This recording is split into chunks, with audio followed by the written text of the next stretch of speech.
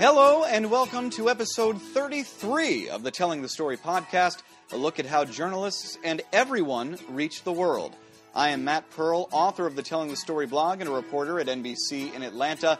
I had the pleasure last month of speaking at the NPPA's Northwest Storytelling Workshop. It was a real treat, speaking in front of a combination of some of our industry's best storytellers and some storytellers in training, younger journalists looking to learn. I really enjoy speaking at these conferences, in part because after I speak, I then get to listen to other people speak. And my guest tonight had a presentation that truly touched me. She is a photographer for KOMO TV in Seattle. She spoke about covering a tragedy last year that hit way too close to home, when the KOMO helicopter, the chopper, crashed in downtown Seattle, killing two of her coworkers. She gave an extraordinary presentation last month, and I thought she would be a great guest here. So Katie Stern, thank you for joining me, and welcome to the Telling the Story podcast. Thank you so much for having me. Katie, again, I want to first of all thank you just for your willingness to talk about this. It was plenty enough that you did it once at the workshop, but I just think you gave such a real lesson on what it's like to do your job while dealing with traumatic emotions. It's a lesson really worth spreading, and I guess my first question to you is, at what point did you decide you should start to speak publicly about this? Well, honestly, after the chopper crash, with the exception of my immediate family, I don't want to talk about this with anybody. It was very difficult to talk about. There was a few family members and a few journalist friends who I knew would understand that I opened up to, and that was it. But the further away I got from it, the more I felt the impact of it. And honestly, the folks who hosted the NPPA workshop approached me about speaking about it. And at first I was very hesitant. It's a very difficult topic to speak about. But the more I thought about it, the more I realized that's a problem. It is a problem that we are not speaking about this. And I think for our industry, the more we talk about, the more we understand how these kind of things can affect us both professionally and personally, we can only grow from there. So really, it was when the folks who were hosting the NPPA Northwest Storytelling Workshop asked me if I would speak about it, that I really thought about speaking about it publicly. And I ultimately made the decision to do so because I feel like it's an important topic that needs to be broached more often in more newsrooms before something happens. Now, it's been more than a year since this particular incident happened. When you spoke in Seattle, I know so many there were all too familiar with it. Many had covered it that day. But for the audience here, can you give a brief recap of how this story unfolded and how the day unfolded for you and your newsroom? Absolutely. So it was March 18th. I believe it was a Wednesday. My shift started just like any other day. Walked in at 7, checked in with the assignment desk, grabbed a cup of tea, and I was speaking with one of our other photographers when out of the corner of my eye, I saw this shadow fly past our newsroom window, and I thought it was a crane. Immediately started yelling to the newsroom, call 911. The other photographer and I ran downstairs, grabbed our gear, and as we exited the parking garage onto the street where the accident happened, you could just feel the heat from the crash. The jet fuel was in full force. And that was probably one of the hardest things that I've ever done, is to take that next step after realizing that is our chopper. There are 2 people in that chopper that I know have lost their lives, that are friends and colleagues of mine. Now I have to do my job. And that's basically what I did. I made that choice to take that next step. And over the next 8 hours, basically, I was the roving camera. I got the interviews. I got a lot of the B-roll. I was never tethered to a live shot until our 11 a.m. show started. The accident happened at around 7:20 in the morning, 7:30. So during that time, I basically hooked up with 2 or 3 reporters throughout the day.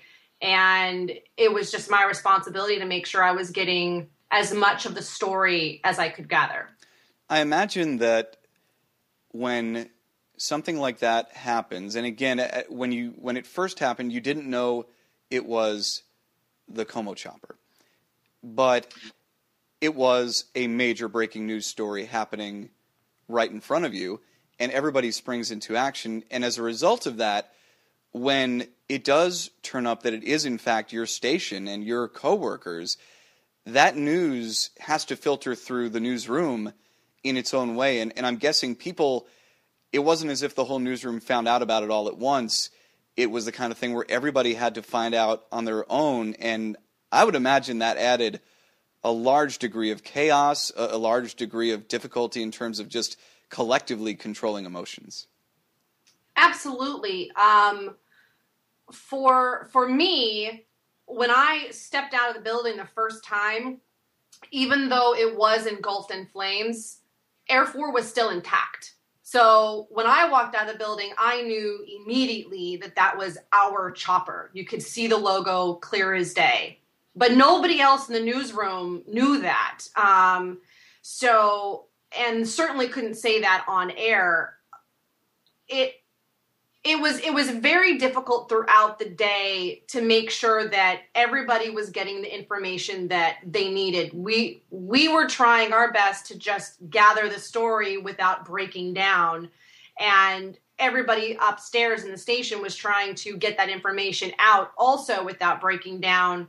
And because we were using live views and therefore using our phones for IFB, there was a lot of information that was not getting through to the photographers on the ground. For example, I didn't know who had passed until I heard it when we announced it on air. Oh. And that was simply because there was no way to tell me without physically sending somebody from upstairs downstairs to let me know. And in the chaos of trying to make sure that all of our information is correct and we were straight live from 7:30 on. It was definitely a challenge, and it made it really, really hard for us out in the field because we would kind of get large bubbles of information every time you would turn your phone off from IFB and back into where you could get emails or get phone calls or receive voicemails. And so for me, the hardest part of that chaotic communication, and I'm not really sure how you prevent that, but the hardest part for me was hearing the names of who had passed in the accident read on air. And I would imagine every time you were able to access your phone, you almost had to brace yourself because you knew that you didn't know what you were going to hear or see when you checked your email and so on and so forth. Absolutely. And honestly, I knew what I needed to be doing. I had IFB in, so the booth was talking to me. So I was making a decision to not check my email as frequently as I normally would because I did have direct access to the booth. And since we were going live, I had a live view at that point in the day. I was getting all the information that I needed and that I could handle. And so when that was done, when we were done with the live shot and I could kind of steel myself, that was when I actually started reading all of the emails. The thing that was also very, very difficult was it was not a contained scene. We were at the Space Needle. We were at the Pacific Science Center. I mean, it's the Seattle Center. There's a McDonald's. There's tourists. There's local. It's just the throngs of people. And so we have this huge major breaking news scene in the middle of Seattle metropolitan downtown. There's people everywhere. And so you are trying to hold yourself together from the emotions of having lost somebody. You're trying to act like a professional journalist and do your job and make sure that you're not missing things and that you're getting the interviews you need and the video that you need. Additionally, you're standing on a street corner and there are people all over the place. And I had so many people walk up and, can I give you a hug? I'm so sorry. I know that's the Como chopper. Can I give you a hug? I'm so sorry for your loss. And we had people, person after person after person, coming up and saying these things and sharing their condolences with us, which, while appreciated and understanding that it was very heartfelt and very genuine, the amount of emotion that was coming at us when I'm trying to hold myself together, that was actually really hard to deal with. It was amazing that our community felt so strongly and was so welcoming and open to us and our grief and trying to let us know that they were there for us. But it did make it very hard on that day to keep myself in a professional mode. Yeah. And, obviously we cover tragedies all the time in local news, and different people certainly handle it different ways. Things can get emotional even when you're not directly involved. But how does that situation change when suddenly you're involved in the tragedy and you can't keep your emotions down, as I'm sure I know you expressed when you spoke at the workshop? Was there any way to try to separate or compartmentalize, or was it all just, I'm a person and I'm a journalist at the same time, and on this day, those two things are just going to have to coexist? Well, it's going to be different for every person. Your life experiences, your experiences on the job, your relationship to the accident in front of you. But for me, when I first stepped out of the building, there was definitely a moment of breakdown. I started sobbing. I was having a hard time breathing. I wanted to run up to that helicopter and drag out whomever was in there, because I knew that whomever it was someone that I cared for and had, their life was very valuable to me. And so there was that moment of being just purely human. And those are my friends that I have just lost, and a feeling of complete breakdown. But then you realize, okay, they're journalists. They would need me to do my best for them today. So I need to do that. And that was a conversation that I had running in my head the entire time I was there. And there were moments when I lost it and I was crying, and I would do things like, literally bite the sleeve of my jacket to try to prevent myself from sobbing loudly so you didn't hear it in my nat sound. As a photographer, I was thinking about that. But really, I just decided I need to do my best because that's what they deserve. And I just kind of kept saying that mantra in my head over and over again. And I tried really hard to just pull that screen down and say, this is my time to be professional. When this is done, when my live shots are over, I will grieve. I will grieve as a friend. I will grieve as a person and not as a journalist. But right now, I really need to pull that screen down and say, I have a job to do. I need to do my best. And I know I'm repeating myself, but I need to do my best because that's what they deserve. And I just need to try to steel myself up as best as I can and constantly keep myself moving forward. What do I need to do next? Who do I need to talk to? What video do I need? What cutaways do I need? What sound do I not have? What angle am I missing? The more that I thought about what I needed to do for my job, the easier it was for me to keep my emotions at bay. Now, you've mentioned several times about how you heard who the victims actually were just before a live shot. You talk about keeping your emotions at bay. I would imagine that was probably the toughest moment. Were there ways that, was there anything you could do at that moment? Take me through what it was like for you.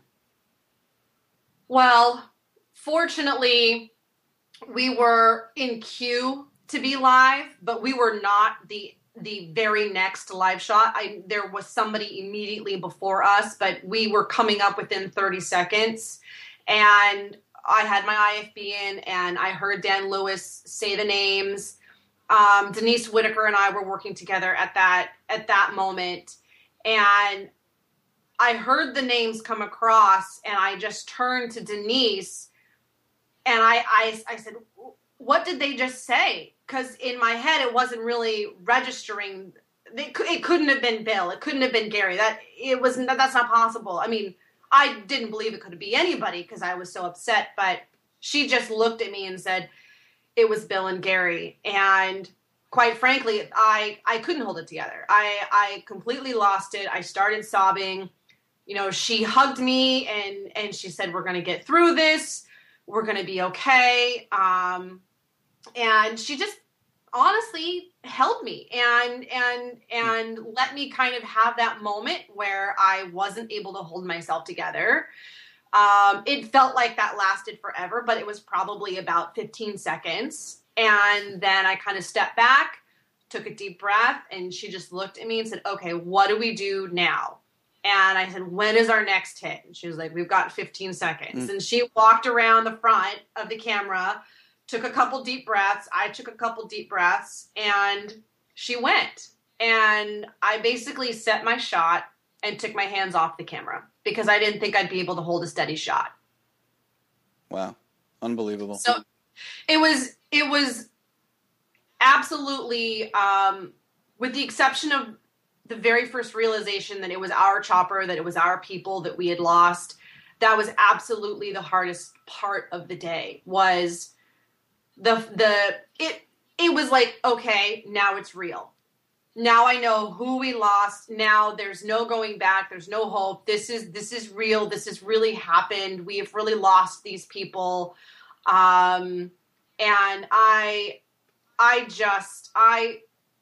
tried my best, and I just couldn't hold myself together when I heard it on the IFB, when I heard Dan Lewis say that. And of course, if you know Dan, you know that he's the kind of anchor who you knew he was a person. You knew he was a real human being. You knew that when he was reading the news, he was doing with feeling and emotion. So it wasn't like when they said the names, it came across as this very stoic, unemotional announcement. It was very personal, and you could hear Dan's voice. He was choking up, and so hearing it that way, said with so much emotion, so much feeling, so much genuine care for the people who we lost, that of course, made it even harder to emotionally steel yourself against hearing that. And I'd be remiss if I didn't say the full names of the victims. I don't think we've done that yet, but longtime Como photographer Bill Strothman and pilot Gary Fitzner. Obviously, this was such a harrowing day for everyone there. At what point after your shift ended, and I'm not even sure how long that shift was, I'm assuming it was a long, long day. I'm assuming you worked through pretty much every newscast? I actually didn't. Como was great about that. I started my day at 7, and we basically, we went live, I believe, at 7:35 or 7:33, and we stayed live until after the 11 o'clock show. When the 11 o'clock show ended, all the fire was out, the plane, the bodies had been removed, NTSB was on scene, so the scene had kind of stabilized, and so they let me go. And so those of us who had worked the morning shift, and those of us who had come in early, there was no questions. We were allowed to leave. And so I basically started my shift at 7, and I worked until 1 o'clock or so, at which point I was just in a complete daze and needed to sit around in the newsroom in a quiet corner and cry for about an hour before I felt like I was okay to drive home. So I was very fortunate that when that first round of live shots that went through the 11 o'clock show was done, I was actually, as were all the other morning crew folks, allowed to go home. Very, very, I'm sure, an appreciated decision on your end.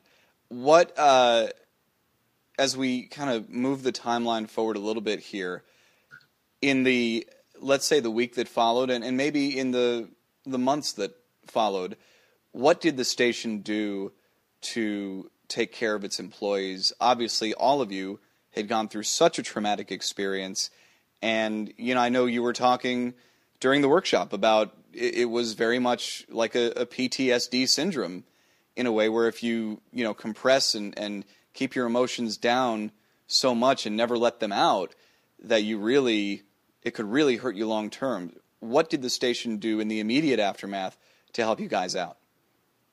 So on the day of, by the time I got back into the station after the 11 o'clock show, they had, if I remember correctly, 3 counselors already there who were there in the newsroom and were available to talk to us immediately right at that point in time. They made sure that we knew that counselors were available, that we were covered for that, and they encouraged us to reach out to the counselors that were available to us.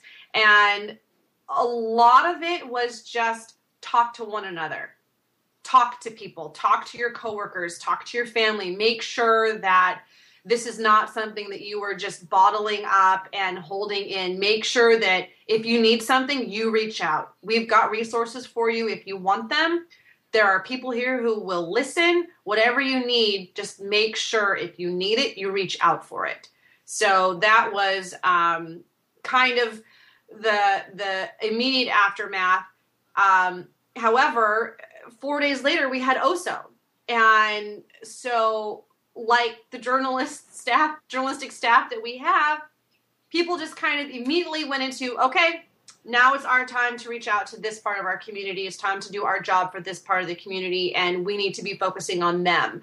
So it was definitely an odd experience, because we moved from our tragedy into one of the, if not the largest tragedy our state has ever experienced. And that was, this may sound slightly crass, but that was oddly healing, because we had people who were suffering from that tragedy comforting us at the same time that we were trying to comfort them. So while we were dealing with the tragedy, so was a very large part of our community. And as odd as that sounds, there was definitely a mutual respect and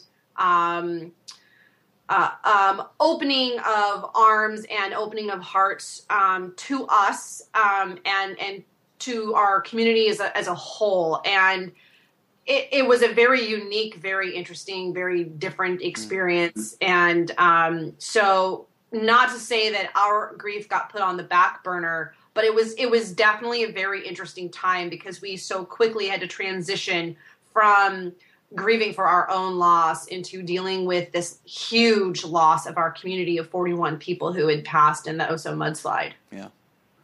This is the Telling the Story podcast. I'm Matt Pearl. She is Katie Stern, photojournalist for KOMO TV in Seattle.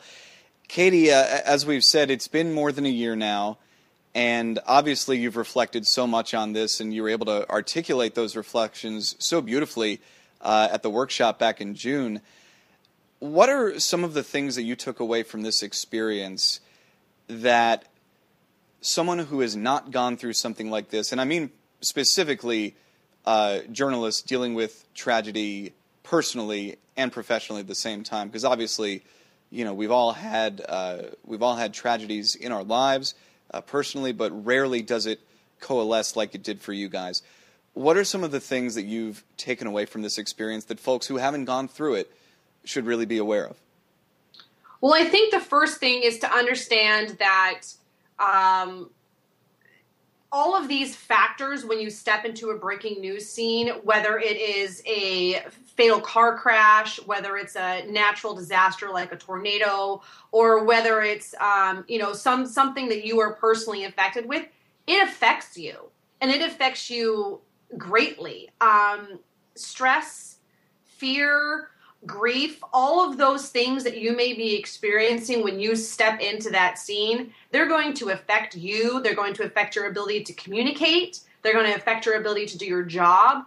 And really, I think if you can step into any kind of breaking news scene, especially one that affects you personally, understanding that it's okay to feel those emotions, and it's normal to feel upset and to feel scared and to feel grief, and just understand that those are normal human reactions to what it is that you're seeing. And then be able to take that in stride and say, okay, I am feeling these things. This is what is going on. But right now, I need to do my job as a journalist, and I need to be able to say, okay, I am not going to hide these feelings that are coming up within me right now, but I am going to kind of separate myself as best as I can, work on what I need to work on right now, and then when I am in a safe place, when I am no longer on the shift, when I have time to decompress, I'm going to deal with all of those emotions.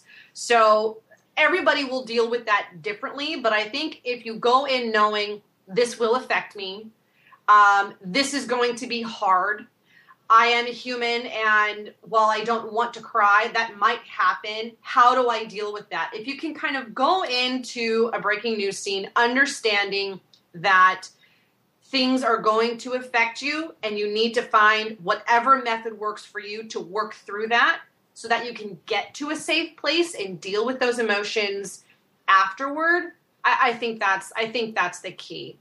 I think there's a very fine line and a balancing act between, being human and being a journalist. And I thought it was very interesting, something that you said way back at the start of this podcast when you were talking about how the situation unfolded. Even before you knew it was your station's chopper, your first instinct was to tell someone to call 911. And your first reaction in that situation was as a human, not as, oh, let me get my camera and start shooting this. It was, let's make sure we get someone to call 911 right away.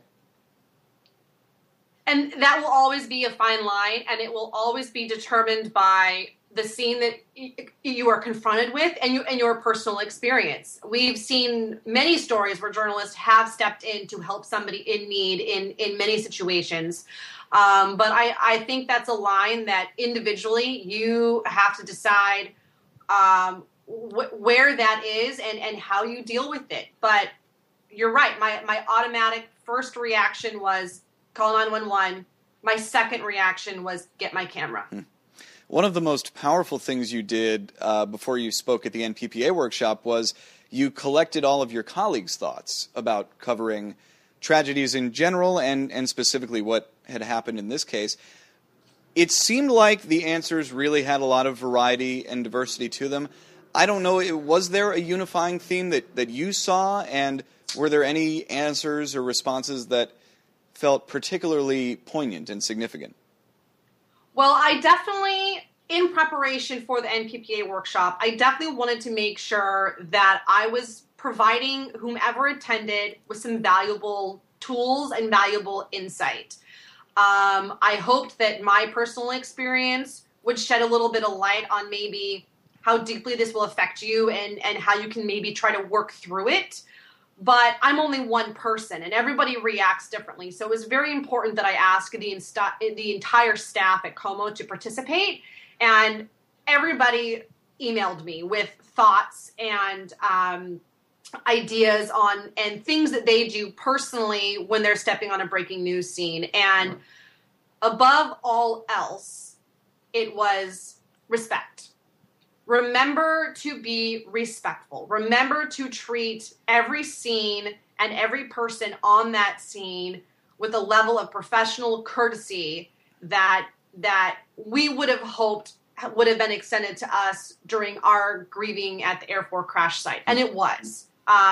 So I think everybody had something different to say, a different experience, a different way that they handle stepping into breaking news. Some people talked about similar things that I did, where they try and steel themselves and kind of bring down that barrier and say, okay, right now I have a job to do as a journalist. I will do my job as a human being when I have finished my task. But with the exception of that, which was echoed by several people, really it was be respectful, and treat everybody on every scene with dignity, because they're going through something that will forever change their lives. When I go out to cover a tragedy in someone's life, I always feel like the way that I look at it is that the best thing that I can do is tell that person's story the way that it needs to be told. And I think it makes my story better at the end of the day, but I also think it gives me a way to channel my emotions. And granted, I don't know that there's anything that I've covered that even approaches this particular story, but I do know that, I think it's very easy as journalists to kind of steal ourselves off very quickly and just not want to even think about what people are going through, because it would take an emotional toll. Maybe not that day, maybe not that week, but covering stories like that over and over and over again. And I would imagine going through something like this, it reminds you how important it is to obviously respect the victim, but also to try to not necessarily empathize, but understand that person's emotions so that you can tell their story. Well, that's our job. Our job is to tell their story, because that's what we do. That's how humans connect, is we're storytellers, and we want to have that common bond, that common experience with one another. Our history was passed down through stories, and really that's our job today. So if you're not reaching out to that emotional level with those people on that day, which can be very hard to do, I think you're missing a huge opportunity to allow them the opportunity to really have their story shared with the greater community, which I think can only strengthen us all. Beautifully put, beautifully put. One last thing I wanted to ask about, and you touched on it a little bit, but how important was discussing the situation after it happened? Obviously, you made a big leap to talk to a large audience when you spoke in Seattle, and you talked a little bit about what that process was like, but I'm sure at some point it was essential to just talk about what had happened, what you went through with other people in general, even in a one-on-one situation. It was absolutely essential. It was hard. It was not something I wanted to do. I did not want to talk about it. Every time I even thought about Bill or thought about Gary, I would get emotional and I would start getting worked up, and I'd have to calm myself down. But the only thing that really truly helped me move from a place where the sound of a helicopter, the sound of a siren, the sight of smoke wouldn't just totally shut me down was honestly talking to my husband, talking to my family, and talking to other journalists, which was actually key. My friends did not understand. The friends that I had that were not in the news business, most of them have never seen a fatal car crash. They've never seen a fatal house fire. Those sort of experiences they cannot relate to. And so my family, they know my job. I've talked about my job a lot. They understand. But my friends who are not in the business, they had a really hard time knowing what to say to make me feel better. And so talking to my friends who were in the business or who had been in the business, there's just something about, there's a level of understanding when you've been in the business and you've covered these sorts of things that you feel okay talking about these horrible experiences. And the more you talk about them and allow yourself to work through it verbally out loud with somebody else, I think is a huge part of the healing process. At least for me personally, it was. So I definitely think, and I'm repeating myself, but a key aspect for me to move forward from the emotional scars of covering this story was talking to other journalists, because I felt that they really truly understood what it was like to be at that kind of scene, even if they had not personally lost somebody in some sort of tragic accident or other horrible experience. They understood the level of trauma that is experienced at a horrific crash scene like the Air Force crash.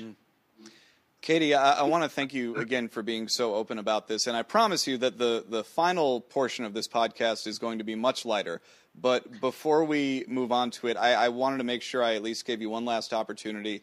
Is there anything that we haven't discussed about this that you'd want people to know or you'd want to make sure that you mentioned?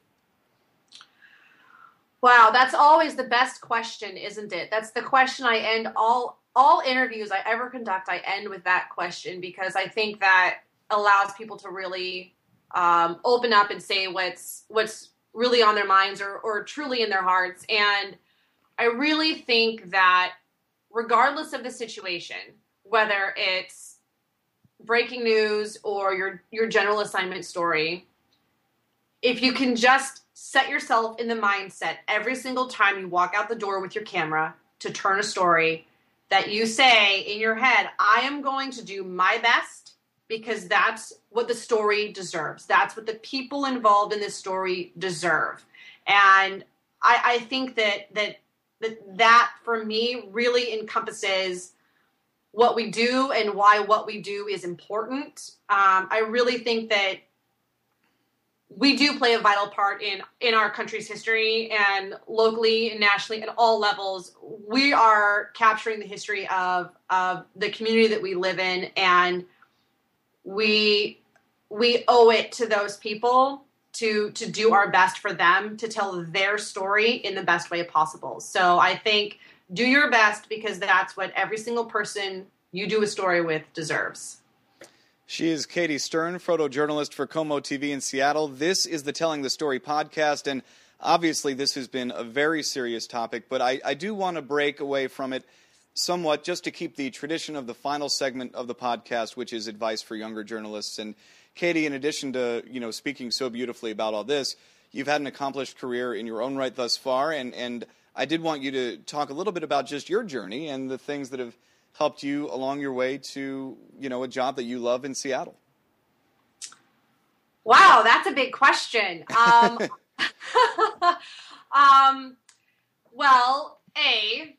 my mother put a camera in my hands when I was 7. Well, that's almost not fair. And my dad helped me build a darkroom when I was 14. So storytelling and photography has been a passion of mine for a very long time, and I feel lucky and privileged to be able to do that for a living and to make my bread by telling people stories. I just think that's amazing. Career-wise, I've had a really wonderful experience at the 3 stations that I worked at, where I was lucky to have awesome staff members, from assignment desk to reporters to news managers, who really encouraged the field crews to be creative and to work hard and to do their best every day. So I feel very fortunate that of all the newsrooms that I've worked in, I always felt like I've had a great staff around me. And at KOMO specifically, the reporters, the other photographers, we get down in the ditches every single day and do the dirty work, and we love it. And their support is really what bolsters me in the times where our job is not so fun and we have to deal with these really hard stories that are very sad and very emotional. And so, if you are new in this business, feed off the energy and the creativity and empower yourself through your coworkers, because those are the people who are going to stand up with you through thick and thin, and it will pay off. What are some decisions you made at a young age, at least career-wise, not when you first got the camera at age 7, but what are some decisions you made early in your career that you feel like really helped propel you forward? Well, I was an extremely motivated kid in college, and that motivation really has followed me through my career. So just a quick rundown, I did Running Start, which in Washington State means you attend community college at the same time that you're attending high school.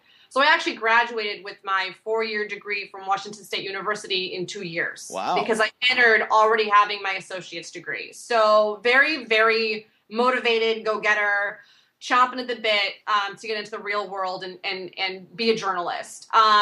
When I was in college, I sent a resume tape to all of the chief photographers in Seattle, and I said, give me a review.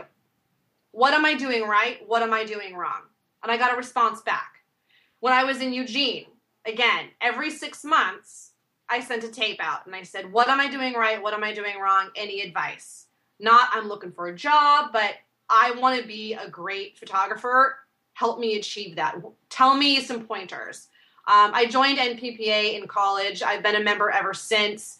I'm not a particularly competitive person, but I love the ethics behind it. I love the storytelling behind it. So for me, I've been a member for a long time. I've participated in a lot of their workshops. I love the camaraderie from that. So early on, being able to reach out to people through that venue was really, really empowering. So I went from college to Eugene. I was there for 10 months. I got a job in San Diego, was there for a little over 2 years, and got my job in Seattle. And all of that was because I was continually sending out my tape and asking for critiques. Give me a review. What am I doing right? What am I doing wrong? How can I improve? And I think keeping that open dialogue with the people that I eventually was aspiring to work for showed them how much I was willing to work for it and how hard I was trying to improve myself and be a better journalist. So that was something that I think was very, very key in my career, was making sure that I was not just working on my story every day, but working on my craft as a whole and constantly looking for feedback. And I know a lot of younger journalists, they want those critiques from more experienced people and more talented people, but they're just straight up intimidated to even send out an email and you know, they don't want to waste anyone's time or don't want to be a nuisance to someone. You were able to bridge that gap. How did you do it? Well, I'm not really scared of anything, I guess. I'm a pretty gregarious person, and I think for me, one of the reasons that I did not find it intimidating, or I did not find that I was being a nuisance, was I wasn't asking for a lot. I didn't send an hour-long tape. I sent 3 stories. Mm-hmm. I wasn't asking for an interview. I just said, shoot me an email or give me a phone call. So I was doing my best to get a critique or a review while also keeping in mind that this is a very busy person. They probably don't have a lot of time for me. So if I can send them something that in total is going to take them 15 minutes to look at and write a quick review, then that is going to bolster my chances of them responding to me. And I got a response with every tape I sent out. That's great. And speaking of gregarious, it's interesting what happens when one Googles your name. The first story that comes up is apparently a few years ago you survived a 50-foot fall while rock climbing. And I do have to ask about that because that is certainly something that few of us have ever experienced. And I hope that none of you ever do, ever. I'm hoping that this podcast will replace that story as the top search on Google. Oh, yes. So growing up in the Northwest, I'm born in Alaska. My family moved down to the peninsula down here in Washington, and I've stayed on the West Coast my whole life. I'm a pretty avid outdoors person. I love to hike, I love to backpack, and I love to rock climb. And despite our best preparations and our best processes in place, there are times that accidents happen. And on that day that I was climbing, and that's exactly what happened. There was a miscommunication. A command was said, a command was received. Unfortunately, they were not in response to the same question. And so I was expecting to be lowered on a rope that I was tied into, and the person at the bottom was expecting me to rappel. And most climbing accidents happen on rappel or somewhere in that process. So it was very windy. I couldn't see my belayer. I shouted a command. He responded. And because of the wind and because of the lack of sight, I was certain that he had heard my command properly and that I was going to be lowered. And my belayer at the bottom was certain that I had heard his command and that I would be rappelling. And so I stepped off. It was 40 feet. I stepped off my anchor and into thin air. I hit a tree several times on the way down, which was actually very fortunate because it flipped me over several times. So when I landed on my left leg and broke my femur bone clean through. Your femur bone can withstand about 2,000 pounds of force. So if my bone had not broken, if I had landed on my back, I would have shattered my spine. I would not be here today. Wow. But I was very fortunate that the way that I landed in dirt, not on rock. And then I slid. So I slid another 15 to 20 feet. So all in all, it was between a 55 and 60 foot descent. And fortunately, search and rescue was able to get to me in about 2.5 to 3 hours time. There were 2 climbers next to us who actually called 911 before I hit the ground. But we were in a very well-known climbing area, but the trails are not marked. So unless you know the route, there's no direction on where you're going. So it took the Bellevue Fire Department 2.5 hours to get to me. They stabilized me. They got me on a backboard. And then King County Sheriff's Office was able to conduct an airlift, which was extremely challenging because of the wind. They had to do 3 passes before they were able to hover in a stable enough location and lower down a basket and pull me out. And I was rushed off to Harborview. Wow. So it was out. But before the airport crash, it was the worst thing that I had ever lived through. Oh. And honestly, surviving that emotionally helped in working through the day that we lost Bill and Gary, because I just kept thinking, if I can survive that, I can survive this. And it was a physically, it was the hardest thing I've ever gone through. I would never wish it on anybody. It was so excruciatingly painful, but everything went right. I had help relatively quickly. I was transported very safely, and I got to a hospital that has an amazing set of emergency room doctors, and I was able to get back and rock climb within a few months. That's incredible.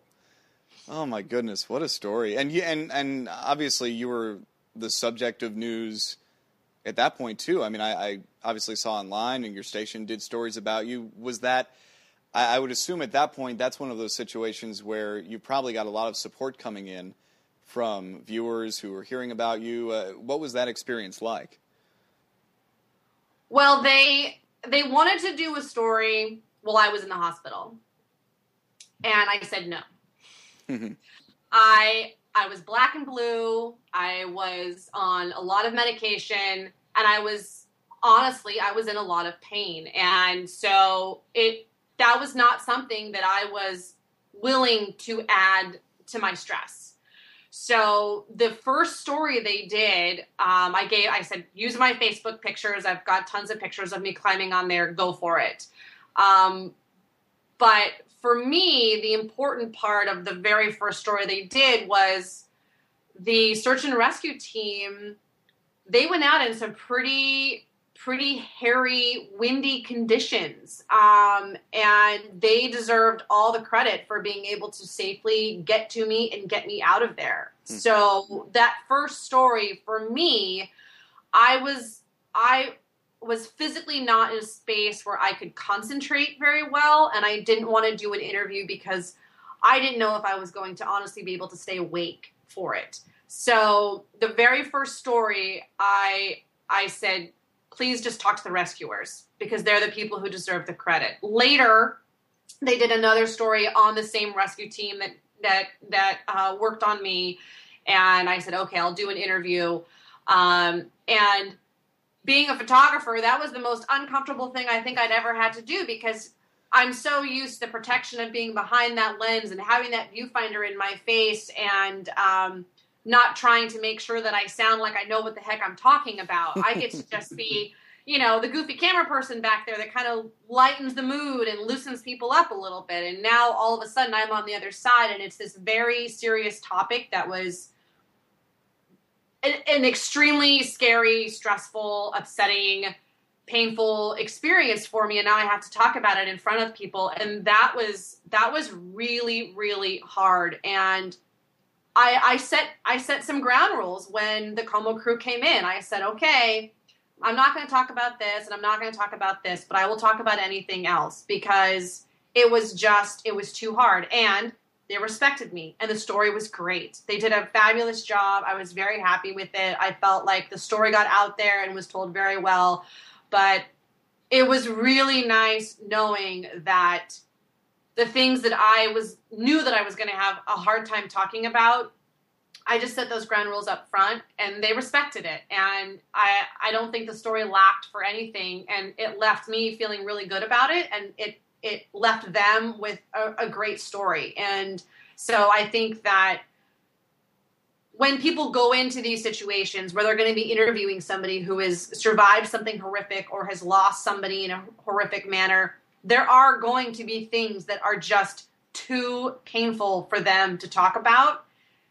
And that's okay. They're allowed to reserve some of that for themselves because maybe they've got some more healing that needs to be done. Maybe they've got, another few steps of working through something before they can talk about that. And I think as long as we can respect that, your story's not going to suffer and the person's going to come away feeling really good that they spoke to you. And I've been on scenes where where there are multiple cameras and multiple stations interviewing a parent who's just lost a child or something like that. And sometimes you watch reporters who you can tell they're digging for tears or they're digging for that emotional soundbite. And as someone who is both a photographer and reporter as an MMJ, it's always very upsetting to me to watch people. Sometimes it seems like try to manipulate someone who's going through such a traumatic experience. And obviously, I'm sure for many journalists, it's difficult to know where to kind of draw that line between wanting to tell the story and tell a proper story, but also respecting the emotions that, as a journalist, you probably don't fully understand. And I think that's where learning empathy is really important. And it reminds me of actually a passage that I spoke to at the workshop, and it's part of the ethics guidelines from NPPA. And one of the guidelines is intrude on private moments of grief only when the public has an overriding and justifiable need to see.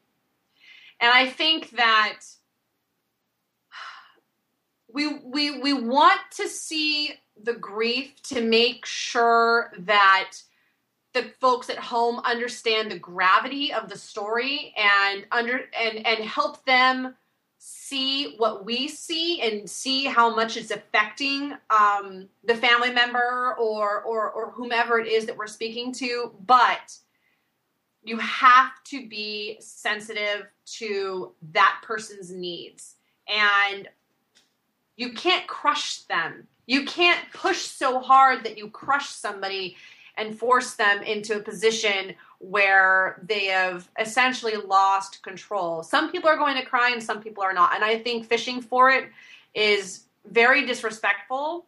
I don't think it adds to the story because you can show grief without that. There are plenty of ways to show grief without that fishing for that soundbite and really pushing that. Absolutely. Absolutely. Katie, thank you so much. This has been a wonderful interview. I feel like we've touched on so much. Is there anything we haven't touched on any of this that you wanted to add?